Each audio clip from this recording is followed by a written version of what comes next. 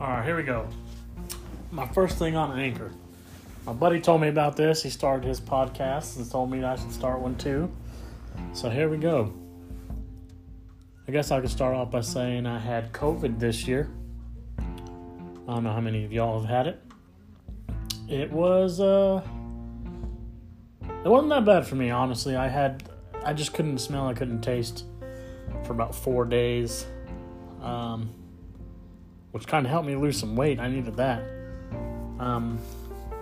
People are always asking me if I'm going to get a vaccine, and my answer is no. I will never get that vaccine. I don't see the point. My body did what it was supposed to do, fought it off. Wasn't that bad for me. I'm going to stick with that and let my body do its thing.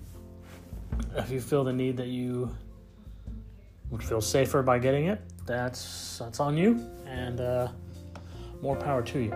I won't be doing it. Nobody in my family will be doing it because we're not idiots. I guess that's all I can say about that.